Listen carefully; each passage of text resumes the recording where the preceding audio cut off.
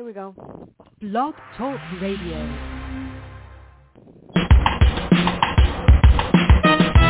Let's get lost in a better place. Pick up a book, travel through time and space. So much to learn, so much to see. A chance to escape reality. Open your mind and your heart. Gain new knowledge, get a fresh new start. MJ Network will bring you there. So let's talk about it. We're live and on the air.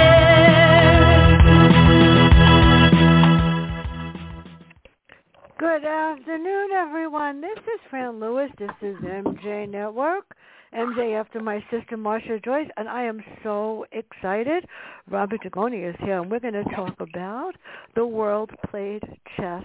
And let's see, wanting to collect beer money and enjoy his final summer before landing a job as a laborer working alongside two Vietnamese vets, Vincent gets an education of a lifetime. 40 years later, with his own son going off to college, the past and the summer come back as the author shares his own real-life experiences. This is really exciting. What made you decide to write this? This is different for you. It is different, but it's also what I love to do. It's very much along the same lines as The Extraordinary Life of Sam Hell, and I read that. These are kind of the books that I grew up reading. I had a mother that would hand me books all the time, and I didn't know what I was reading at the time, but I was reading books like The Count of Monte Cristo and The Old Man and the Sea and The Great Gatsby, and really just classic books. And I fell in love with those stories. I fell in love with those books about lives lived, and I always kind of thought I would write those kind of books. But life has a way of changing for all of us, and I ended up writing different kinds of books. But I always wanted to get back to doing those as well. Well, I haunted everybody until I got the last Tracy crossword, but because I said I didn't know who you were working with, and Megan is amazing. You have the best publicist in America. She's great, really. Yeah, she's really terrific, and so is my Amazon publicist, and that's Danelle Catlett back in Amazon. She's great too. I'm very lucky. Well, she sent me the last line. I read it yesterday. And then she terrific! Sent me, that's an Amazon original short story. I know, and then she emailed me and she said, "Did you write your review yet?" I said, "Okay, I'll write it. Don't worry. I'm going to post something next week, but she's going to send me the excerpt and the pictures and all the rest of it. I can't put that on Amazon, but I can put it on my site because I read it." Okay, the question is, are you going to write it into a novel? Because you can't end it there. No way.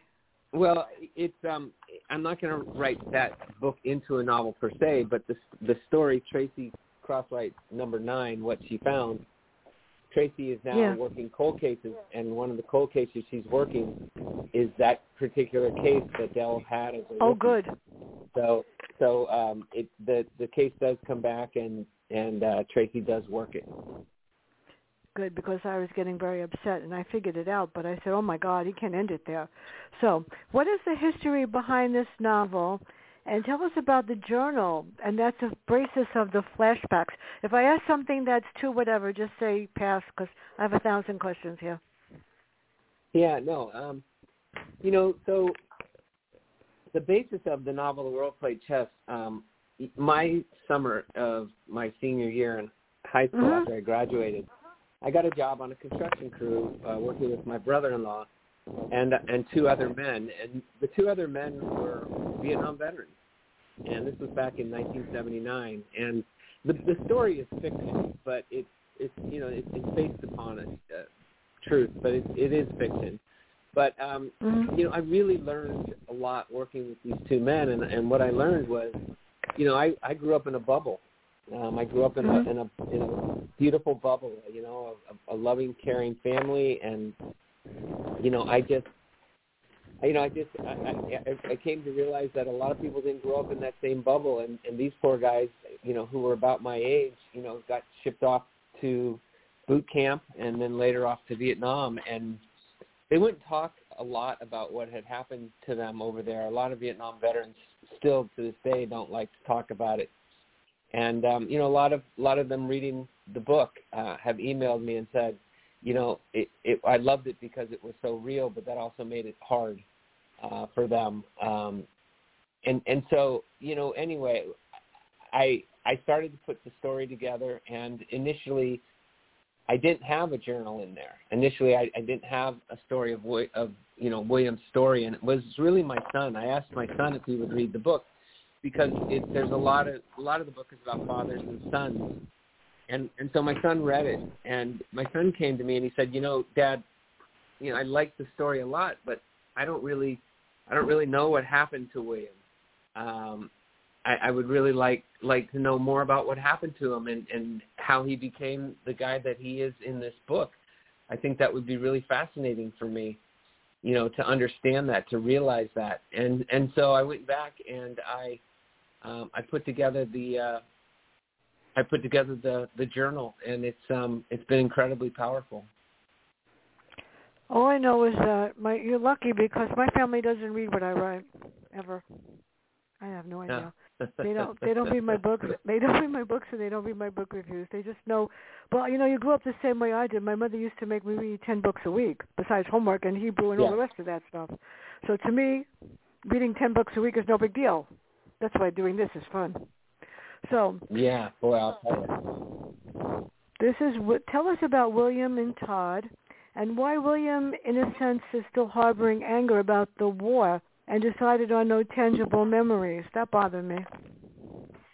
Well, you know, not so much that he harbored anger about the war, but he went through a horrible, horrible experience, and we are now starting to learn much more deeply the impact that what these young men have seen and dealt with, whether it's in Vietnam or World War II or I or Iraq or Afghanistan. They saw just some real horrors that, you know, human beings are not supposed to have to see and have to learn and to deal with. So, you know, William just has a lot of things inside of him that, you know, are really poisoning him.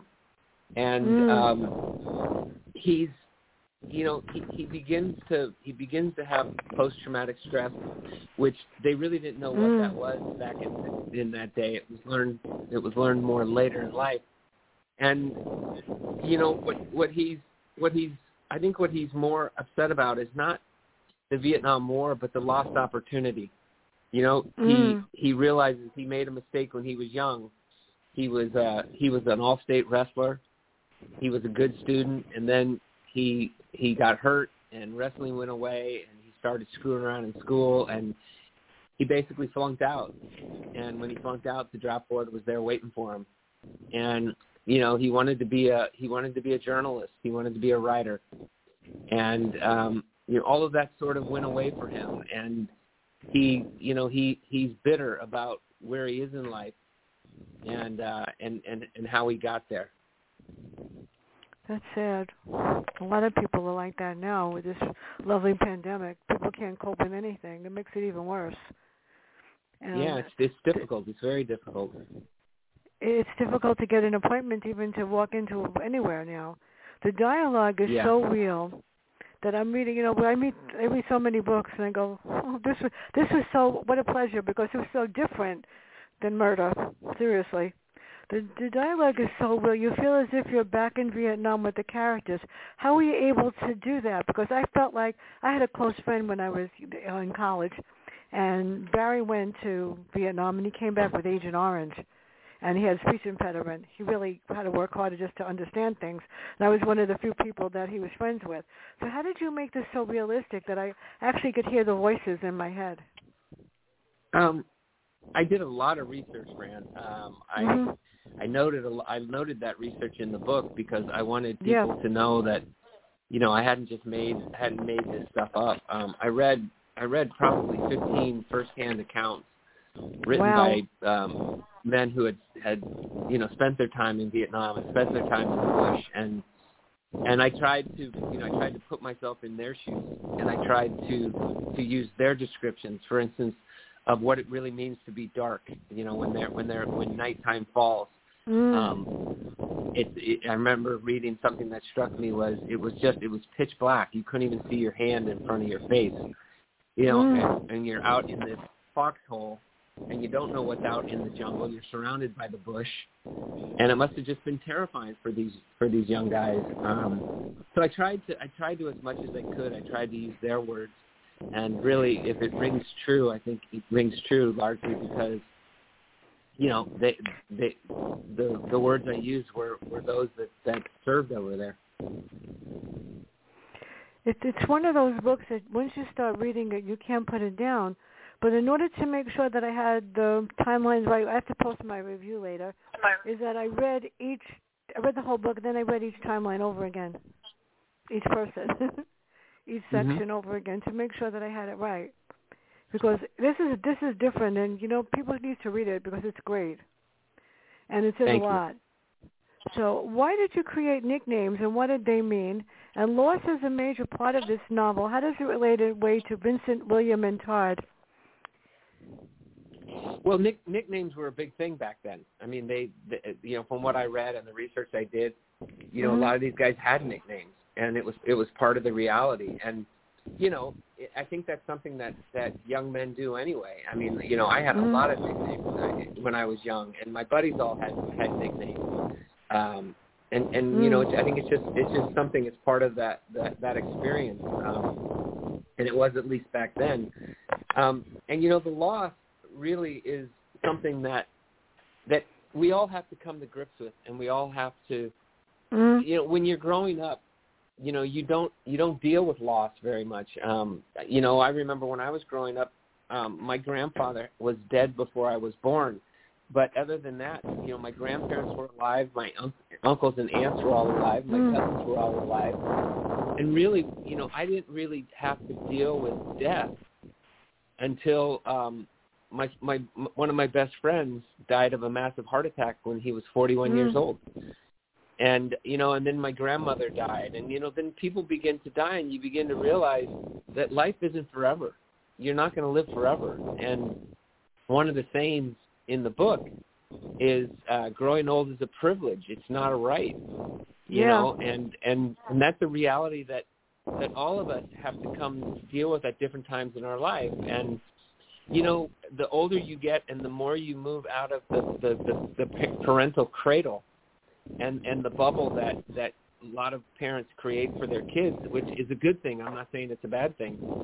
The more those kids begin to realize that you know, there are people didn't have that same experience they had growing up, and you know, they begin to see people around them, you know, young people even pass away, and it's traumatic. It's very, very difficult for them to deal with. No, I agree with you. My grandmother died when I was 16. And there was a medical mistake. And then my grandfather a couple of years later, and those are the two people that, you know, kept me straight and really supported everything I do. I wouldn't even tell you some of the nicknames I had. I just didn't even care. Yeah, well, I was overweight. I weigh nothing now, but I was overweight, and I wasn't very pretty. And somebody said it to me. They said, well, you know, you're overweight and not very pretty. I said, yeah, but I'm smarter than you, and I get straight A's, so who cares? You know, you have to. It's hard when you're like 10 and they're telling you that. Like, I don't care. So. Yeah, and William, but, you know, for you to have that type of mental toughness, you must have been raised by some really wonderful people who taught you what the real value was. You know, that you know, beauty is superficial, and that's not what's important. It's what's on the inside that really matters. And you know, you sounds like you were blessed to have parents that created that for you and fostered that. Yeah. My mom was tough. She expected perfection. If I didn't get 100 on a test, I had to write it over 10 times. My dad was different. He was the one that taught me to speak up and be independent. And he always said to me, the only person that you can count on for the rest of your life is the person whose face you look at in the mirror every single day. And that is hard. Yeah, I learned that. That's a great saying. That I've never heard that, and I'm going to write it down because, you know, I think that there's a lot of truth to that. You know, I think there really is that, and that's what William really has to learn in the world play chess is he has to learn to accept and to love himself. That's right. You know, and to know that, you know, he's going to be okay. You know, but it starts with him accepting who he is, and that was really a theme that I also had in The Extraordinary Life of Sam Hell. Sam Hell cannot see, and it's not because he has ocular albinism.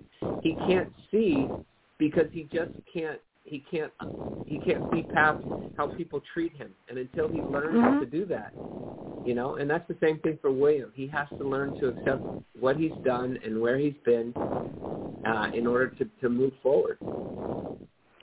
I love that book, and that mother reminded me of mine. Exactly. She was my mother. Exactly. Yeah. So then he has a problem. Why did Bo lash out at Vincent in the present? And well, that was interesting too. Bo is a young man who is trying to find his way in the world, and you know that happens a lot. I think in all families where you have you know a young man, he's not a boy anymore, who wants to be treated like an adult because he thinks he's an adult, but he's really not an adult. And you know, a lot of people don't fully understand that, and so you know it's interesting that you know Bo that lashing out is really Bo's way of saying I don't want to be treated like a child, but by lashing out he's acting like a child. You know, but I think that's something that we all learn in life, and we all have to you know, overcome. It's hard. So how does someone prepare mentally? In 1979, he works with William and Todd. What adversaries do they face and why? Can you say that again? Wait a minute. Let me read it again. I hope I read it right. How does somebody prepare mentally for this? I mean, in 1979, he works with William and Todd. What adversaries did they face and why? What problems did they face? Oh, they had all kinds of adversary, but the real adversary was themselves. You know, they were fighting with themselves, and that's the thing that was so hard. They had things that were very much in common. They didn't believe in God. And at different times, the two men I worked with both said to me, why would I believe in God? When I needed him, he wasn't there. I don't need him now. You know, they said things like that. They both lived paycheck to paycheck. They didn't really think about the future. They didn't really look to the future. They both had sort of a fatalistic view of life. And so I just started to notice these similarities between them that were completely foreign to me, you know, because I had never experienced anything that had made me feel that way. And so, you know, I really believe that a lot of these poor guys were battling with themselves, were battling with what happened to them, with battling where they were, and they were trying to get it figured out. You know, you were listening to the lead-in song from Rachel and Michael from Trinity House. The other 2 weeks ago, I interviewed them. Every time I feel like everything is crashing on my head, I go on trinityhouse.com and I listen to .net and I listen to one of their songs. And my favorite one is the first one is called "You're Gonna Make It." And no matter what happens, you just listen to the song, and at the end you say, "I can do this. I'm gonna be fine." And the last one is called "God is God is always with you." And it's like, it's just the words. So what is Longhorn? This really surprised me. Longhorn gives away his medals. So why does William get rid of his? And what about Vincent? They didn't want to keep anything from the war. William gets rid of his medals because they don't mean anything to him. You know, he doesn't view what he did as being anything, you know, great. And he says in there something that I think is very true. He says, you know, I have these medals, and, you know, what do they really mean? And more importantly, what are they going to mean to the people that I leave behind? They're not going to mean anything to them. And so I'm going to leave them with the task and the guilt of throwing away my medals, and I'm not going to do that to them. I'm not going to make them feel guilty about getting rid of something that has no meaning to them. I'm going to throw it away myself. And we all have that have that same problem. I mean, I have all these things that mean something to me. You know, my diploma from college and from high school, and all my books are in shadow boxes that Amazon sends to me for, you know, selling a certain a certain amount, and I have them all up on the wall in my office. But someday I'm going to be gone, and you know, maybe my kids might want one of those to remember me by, but you know, what are they going to do with all the rest of them? Well, they're going to have to throw them out, and that's going to make them feel horrible. And so William is just very practical. He doesn't think about the future. He thinks about the present. And so he says in the present, you know, I'm going to get rid of these now because I'm not going to leave these for somebody else to have to throw out. But really what it comes down to is, you know, that the medals don't mean anything to him. In a lot of respects, you know, he doesn't feel like, you know, they represent anything positive. They're a reminder of a place and a time that he doesn't want to be reminded of. My mother made me take all my diplomas, I have a lot of them, and all my degrees, and stick them in an album. I said, no, who's going to want that? She said, well, maybe one of your nieces or nephews will follow in your footsteps. Yeah, they all graduated college with you know, degrees, whatever. But I'm the only one with 3 masters and a PD. Everybody else just graduated with, you know, bachelors. I go like, that's not fair. But yeah, what are you going to do with them? So this was interesting because this is real life. Bo's team loses a major game, and then his sister's having a party for his 16th birthday, and he wants to play in his last jungle game. This was powerful because they told him he better show up because she was upset. So I can understand that. Yeah, and what that really comes down to for all of us, we all go through it, is, you know, what's really important in life. And I think as we get older, we begin to realize that what's really important in life is family. You know, that's really what's important. It's not, you know, it's not, you know, going to watch a basketball game with your buddies or your friends, because, you know, what you said is very true. You know, when you look in the mirror, the only person you can count on is yourself, and the people that love you and who you love, and you know, if you're blessed the way I've been blessed, you know, that's your family. And so eventually Bo is a good kid. He's a good young man. He's going through that difficult time that young men go through it in life when they go from being a boy to being a man. And as the book talks about, there's no owner's manual on how you do that. And so he's struggling with that, but in the end he makes the right decision. That's what I said. After a while, you think about it. Sometimes when you force people to do something, they go the wrong way. So if you give them a chance to decide for themselves, I know. Every time I look in the mirror and I go like, "You're going to be okay. Don't worry about it. You'll get over this. No problem." And you just know you have to. And the saddest part with this pandemic is I haven't seen my family in 2 years because everybody's all over the place, and you're afraid to go anywhere. I'm afraid to go to a hotel. Forget that. So this is a turbulent novel in many ways. As we revisit each timeline and more about William comes to light, how do we know there is more to his time in the war? I don't know. I'm not sure I'm following. Say that again.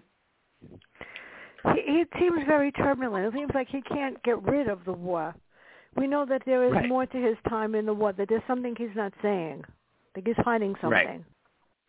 Right. I got that. You see. And that's what comes through when he sends Vincent at the beginning of the book. He sends him his journal. So that was what interesting. William did in Vietnam is William wanted to be a journalist, but they wouldn't allow him to be a journalist, and so they made him a marine photographer. And that actually was the career of one of the guys that I worked with. But he kept a journal of his time in Vietnam because he thought, well, you know, maybe someday these stories will be, you know, something that I can write about, the way that Ernest Hemingway wrote about, you know, the wars that he covered and those kind of things. And in the end, what it really is it's a journal that documents, you know, a Marine's years in the jungle. And so, you know, when he ends up leaving in 1979, he never really has a chance to complete the story that he has started to tell Vincent. And so, when he sends him this journal, he says to him, all I ask is that you read it in the order written so you will understand. And what he means by that is you'll understand what happened to me over there and why I ended up doing the things I did, which he's not proud of. And so the journal is the completion of William's story about what happened to him over there and why he was the way that he is. I know. Yeah, this is the hard part sometimes. People go into war and then they come home. Why do they feel guilty if they're alive and other people die? Why does he have this guilt for living?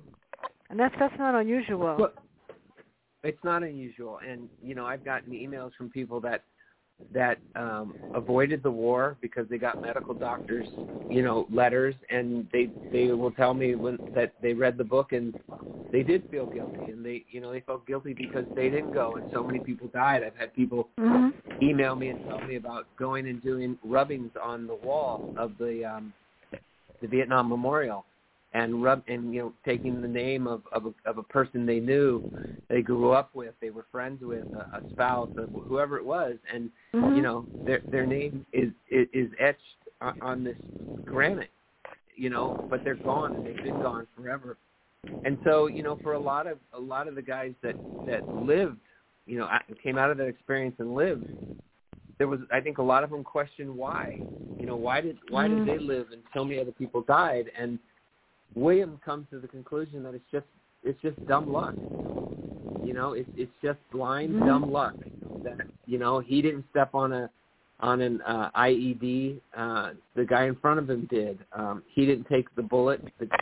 The guy behind him took the bullet. He didn't get on the helicopter that ended up crashing because there wasn't enough room. And I think all of us have those kind of experiences in our lives where we look back and we say, wow, there but for the grace of God goes me. You just never know. I know. It's scary. I mean, something can happen out of nowhere, and you say to yourself, boy, I was lucky it didn't happen to me. I decided I didn't want to go to this thing, and something happened. It's scary. So in the present, Vincent has to deal with his own feelings about his son and his future, and he's going off to school. So how do they leave it before he goes? Well, the journal is really sort of a manual on how to care for his son. He learns, Vincent learns a tremendous amount reading the journal that helps him when he gets to that point to say goodbye to his son when his son's going off to college, and to understand really what his son is going through. That his, I think all young men have to step away for a while, for a time, and go find out who they are and what kind of man they want to be and what kind of man they're going to be. And that's really what Vincent ends up telling his son is, you need to find for yourself the man that you're going to be. Are you going to be a man who keeps his word? Are you going to be a man who honors women or abuses them? I mean, what type of man are you going to be? Because I can tell you, I can teach you, I can show you by example, but at some point it's your decision, and you have to make that decision. And so I think a lot of young men go away, and they go away not because they don't love their families, but they go away because they have to find themselves, and they have to find who they are and who they're going to be. That's the hardest thing, I know. I have 3 nephews, and they were lucky because my brother is very strict and very, he listens. And I'll never forget one day my nephew said something to him, and I said, you have to allow him to speak out no matter how he is, even though he says it not the right way. You have to listen to him, and then you have to tell him, this is the way I would prefer you that you say it next time. Because sometimes they need to be able to just blow up, and it comes out better. You don't always have to criticize and say, I know, I'm terrible like that. But then I work with kids that were difficult for a very long time, and I never had a problem getting through to them because you have to listen. And then you have to look past what they're saying. So we have Elizabeth. How does she deal with this in her own way? Well, Elizabeth, in some respects, feels like she's the forgotten child, and I think a lot of second children, can feel that way. And she's really not. She's not the forgotten child, but she as I like to tell my son, who's my oldest, I tell him all the time. I say, Joe, I've never been a parent before. I'm going to make a lot of mistakes, and unfortunately, I'm going to make those mistakes on you. And I've learned from my own mistakes, and it's helped me to be a better parent towards my daughter. So, I think what Elizabeth is going through, or Mary Beth is going through, is what a lot of young people go through who are not the oldest, and that is, they're trying to find what's their place in the family and what's their place in life. No, I understand, and when you are the oldest, they expect you to be perfect. It's difficult sometimes. You have to live up to their expectations. And I once said to my mother, I have to live up to my own, and I've set them high, so I wouldn't worry. But there were wrong choices made by each person in each time period, right? Todd makes one, Vincent makes one, and William makes one. So what do they do? And why does William feel more of a loss with the death of Hay Bale?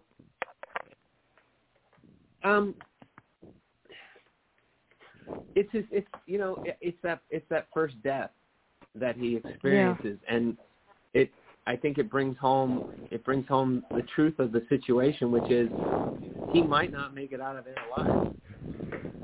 I don't think any of us ever goes someplace thinking, gee, we might not make it home again. This might be the end.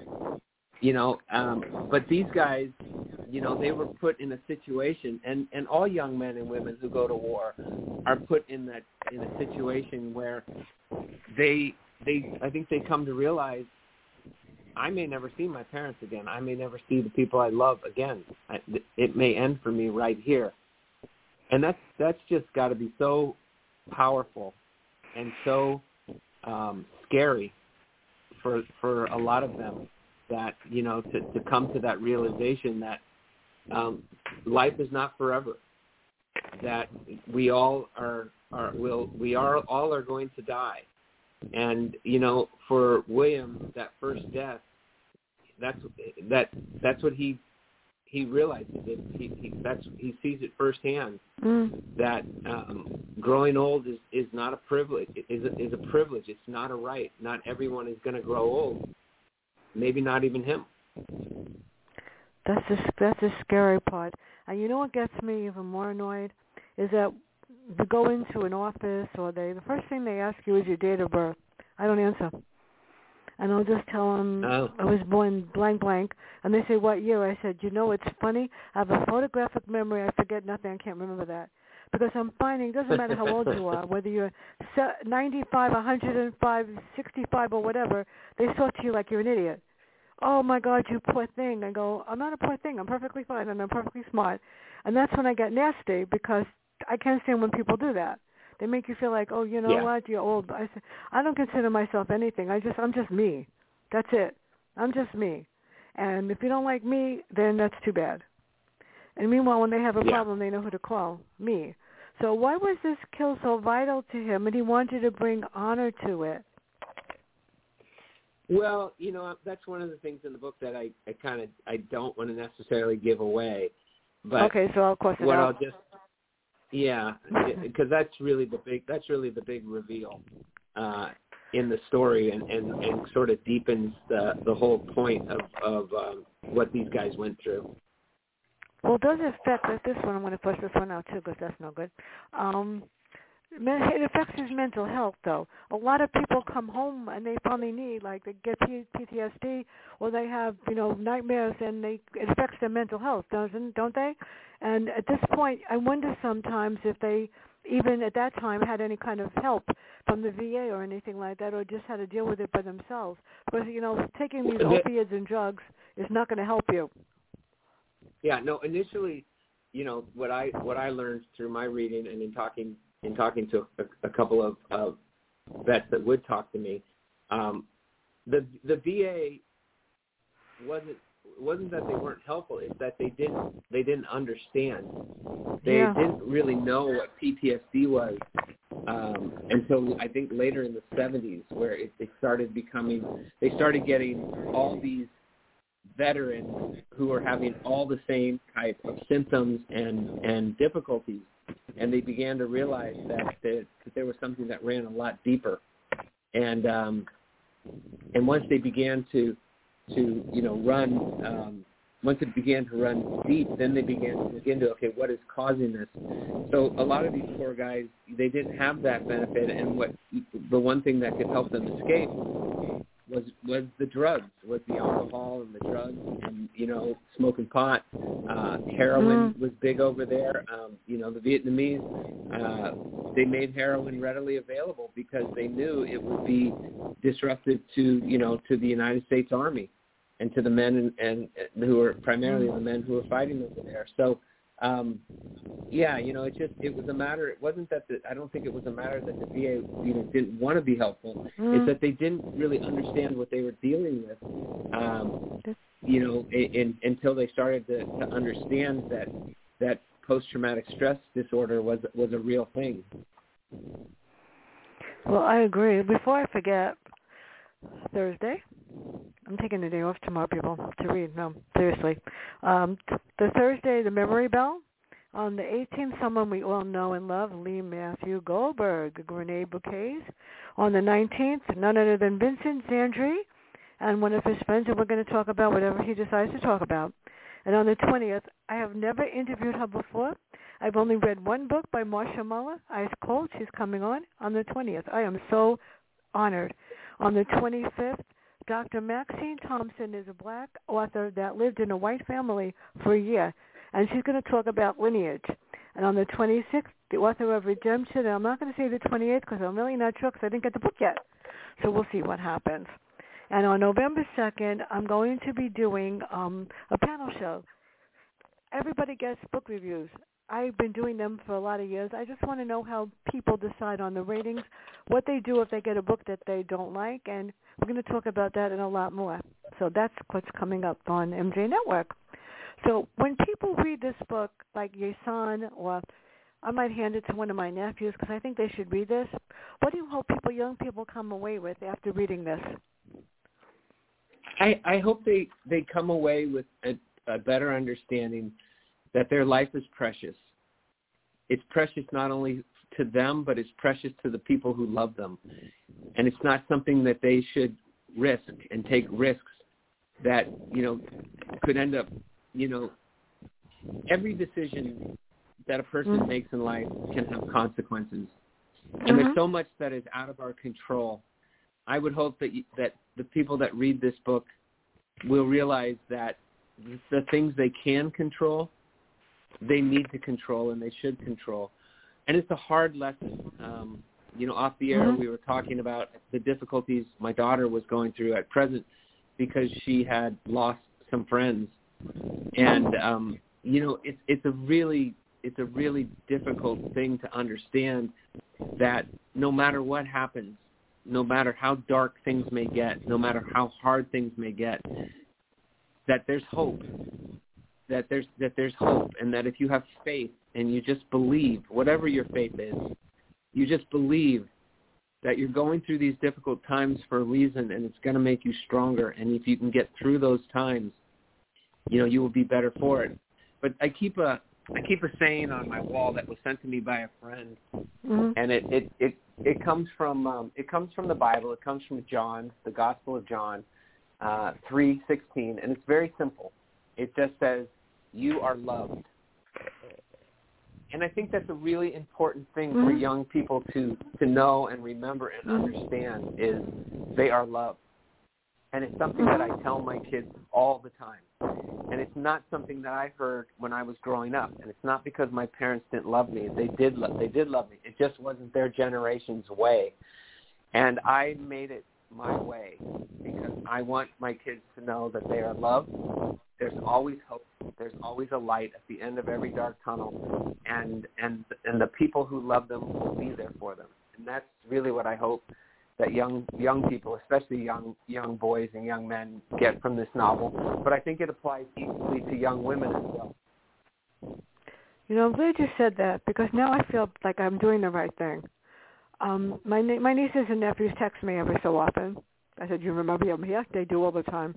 And I'll say to them, and they'll say at the end, "I miss you, I love you more than anything." And I'll say, "I miss you, I love you too." It means a lot. It really makes a difference. And they're in their 20s. They're not like little kids. And yeah, one is 19, and the other ones are much older. And yet they'll always say at the end of it, "I love you, I miss you. I can't wait for this to be over so we can go shopping and have some fun." It makes you feel good, because people need to know that that there's somebody out there that cares. So the other thing is, how did you get the two veterans to tell their story? And how did you feel after hearing it? Yeah, as I said, a lot of the story comes from the research that I did, but some of the stories did come from the two men I worked with.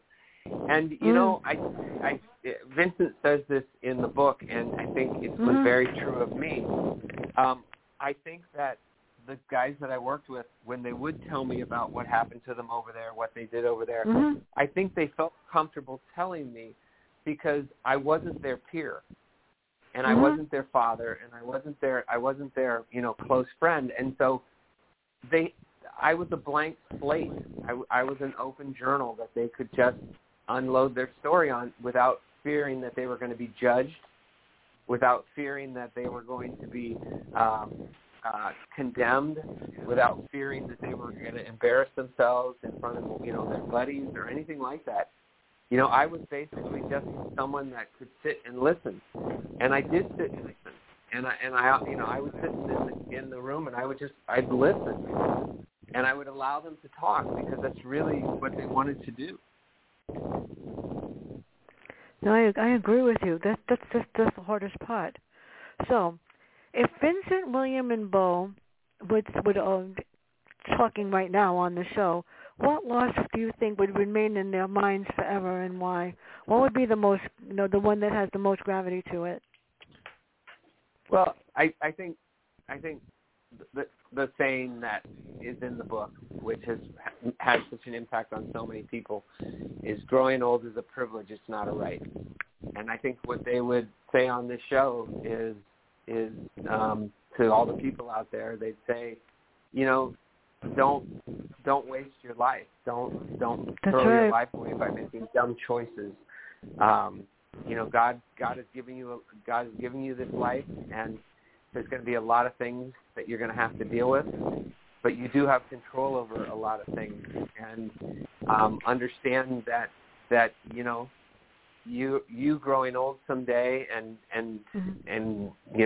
finding a partner and maybe having kids or whatever you decide to do, that's a privilege.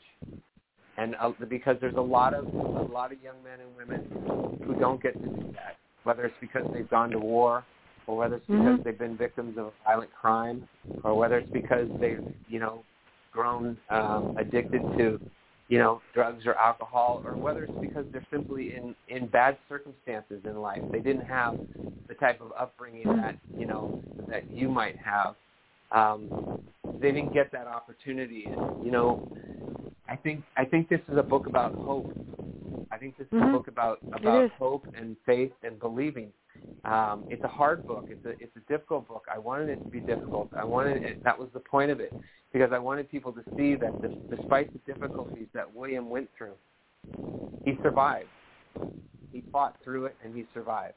And that's what I hope people take from it. Well, that's why it took me a while to read it, to make sure, because I think I got that in my review. I'm pretty sure I got it right.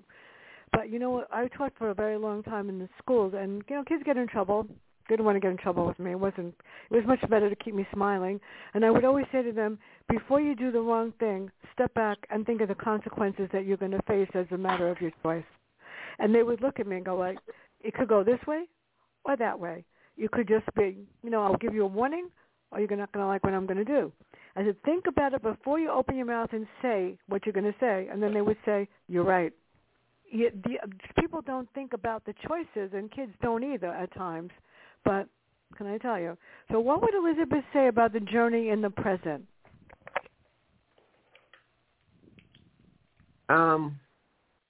Elizabeth, you mean the mom? The girl, the girl. Where does she think? Where do you think she's gonna go? The young girl. The mom. Yeah. I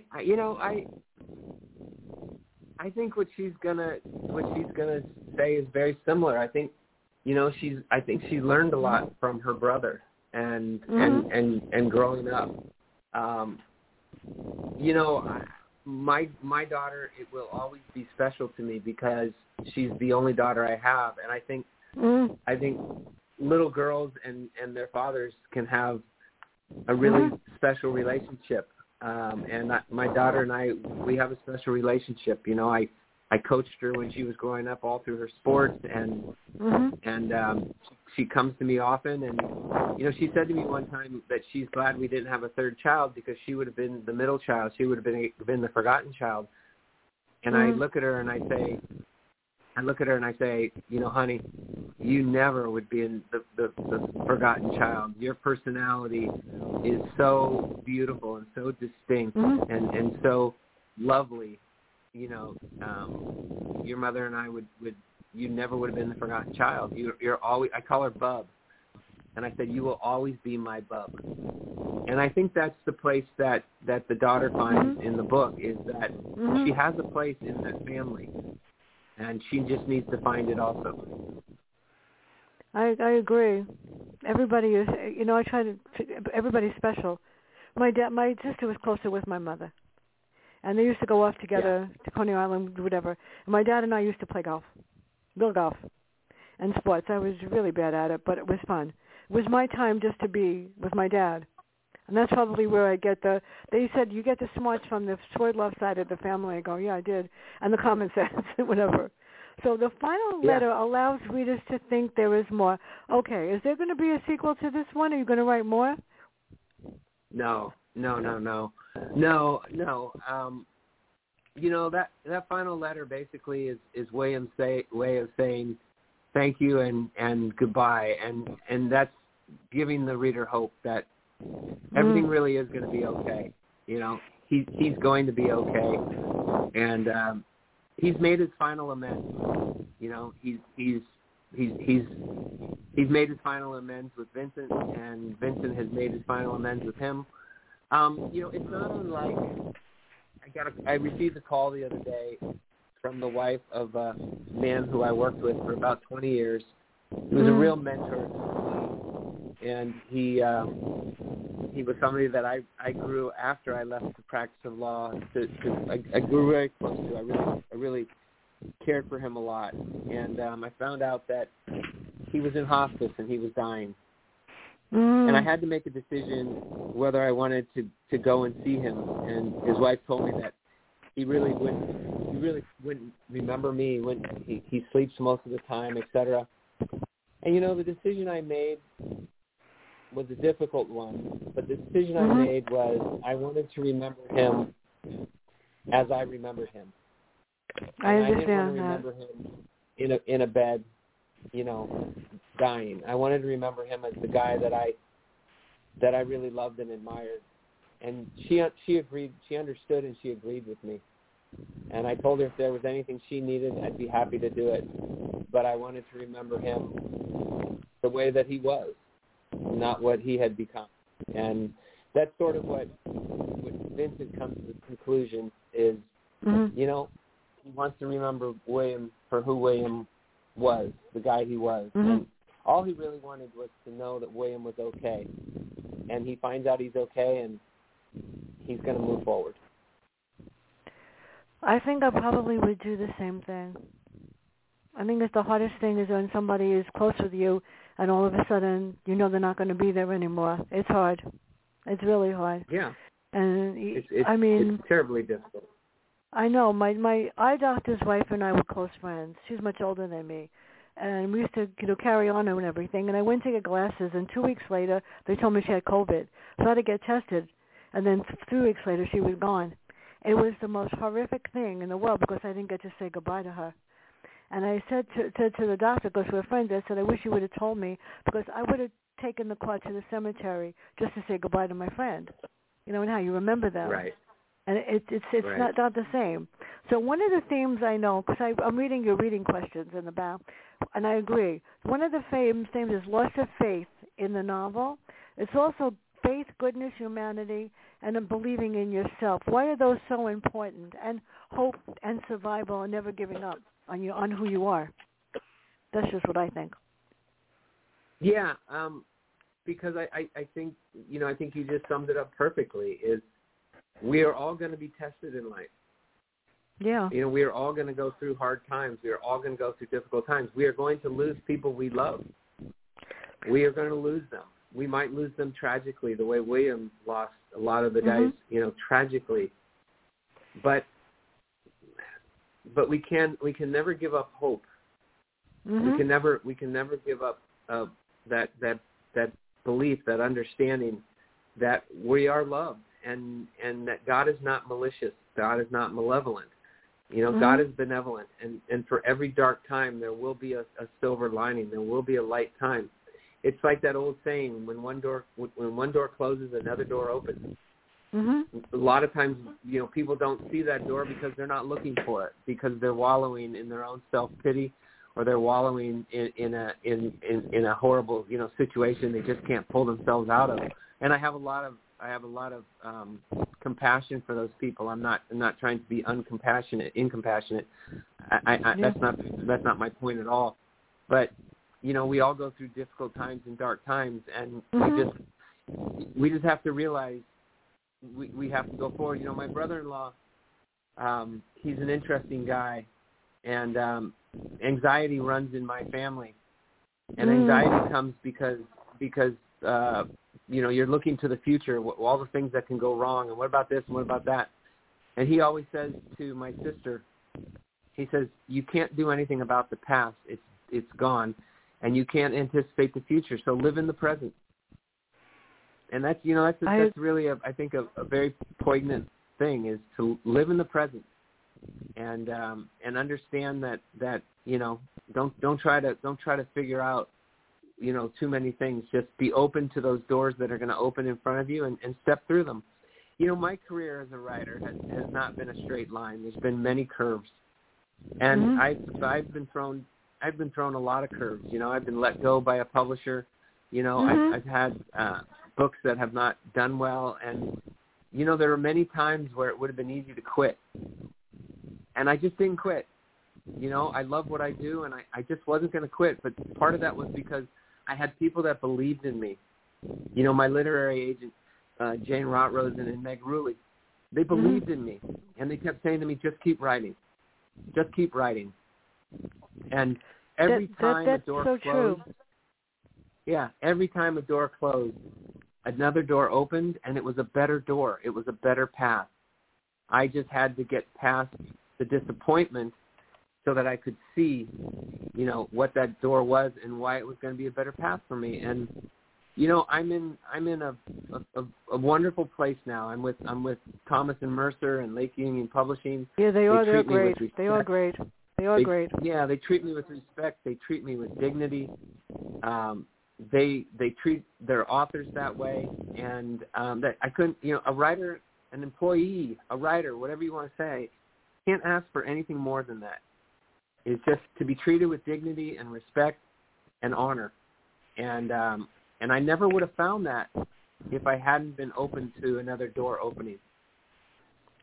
I understand what you're saying. When I had to retire from teaching, my mom was sick, but I probably wouldn't have retired if the principal that's still there, unfortunately, wasn't there. She just took everything that was positive about working with kids and reading, because I'm a reading specialist and writer, and I said, you know what, I'm going to close this door, and maybe I'll do something else. And my sister said it to me right before she died. She said, you weigh 200 pounds. I weigh 110 pounds now. And she said, you're becoming a couch potato. Why don't you write a book? Something, I looked at her like she was out of her mind, and I wrote a book about ourselves growing up in the South Bronx. I thought she was going to kill me. So I wrote the truth about, growing up with her. I said, I'm going to get even with you. I said, and even worse, I said, I'm going to make you edit it, because she was brilliant. So you're right. It's exactly right. So what's next for you, and when am I getting it? So let's see. In February of 2022, the third book in the Charles Jenkins espionage series will be coming out. It's called The Silent Sisters. And Jenkins goes back to Russia the final time to retrieve the two final sisters that have been serving America as moles for 40 years. They've gone silent, and he doesn't know if that means they've been captured or they've given up. And so that's really a fun novel. That was a lot of fun to write and research. I had a great time. And then in August of 2022 will be the ninth Tracy book called What She Found. Oh, and good. That is that's following the short story, which is The Last Line, which is coming out just next week, October 21st, by Amazon Original Short Stories. And then I'm always doing something. I finished my first draft of a novel involving a female criminal defense attorney who was hired by a man accused of killing his crippled wife. And I'm really excited about this book as well. So we'll see what happens. I didn't get the second one in the sisters, so I hope I get the one. Is Megan working with you for both of them, I hope? I don't know if Megan was working with me on that book. The person that really was working with me on that would be Danelle Catlett, and the second book in the Charles Jenkins series is called The Last Agent, and that would be something she could help you with. Well, she's got to send it to me because I'll be very disappointed. Megan sent this to me without my asking, by the way. She just sent it. Said you're going to read it. Good. I'm glad. I crack up laughing. I never know what I'm going to get, and I got a whole bunch last week. And then I got a nasty note from the post office. The post office is not delivering because they're slowing down. I said, yeah, whatever. I don't care. So where can everybody read all of your books? Because I love Tracy Quest. I love her books. Yeah, you can find at www.robertdugonibooks.com, or if you go on Amazon/robertdugonibooks.com, you can find all my books. And with the exception of the first David Sloan novels, all my books are available through Amazon. All my books should be available through your independent bookstores. Barnes and Noble, you might have to ask them to order them for you if you prefer to get a hard copy and to support your local independent bookstore. But some of the other books, Amazon is a chance to get them. Well, I want to thank you. This has been really enlightening.